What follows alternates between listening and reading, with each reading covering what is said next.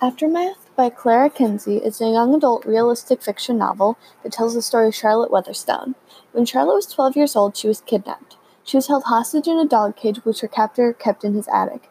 She was there for over 4 years. The only thing keeping her from giving up is the thought of her family being happy and being reunited with her twin sister. She hoped that her sister was completing their dream journal, but doing it double because Charlotte was missing. When she finally manages to escape, she finds out that her perfect reality was all a dream.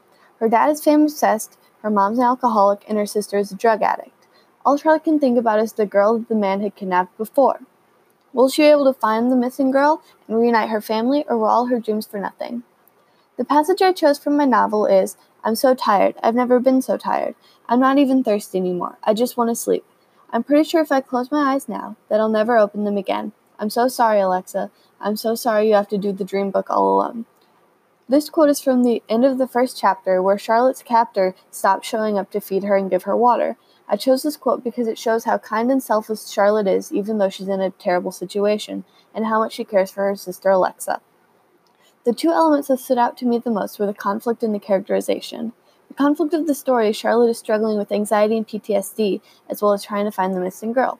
Throughout the book, you see a realistic look at PTSD and the things that happen after a traumatic event. She's also struggling with her family being torn apart.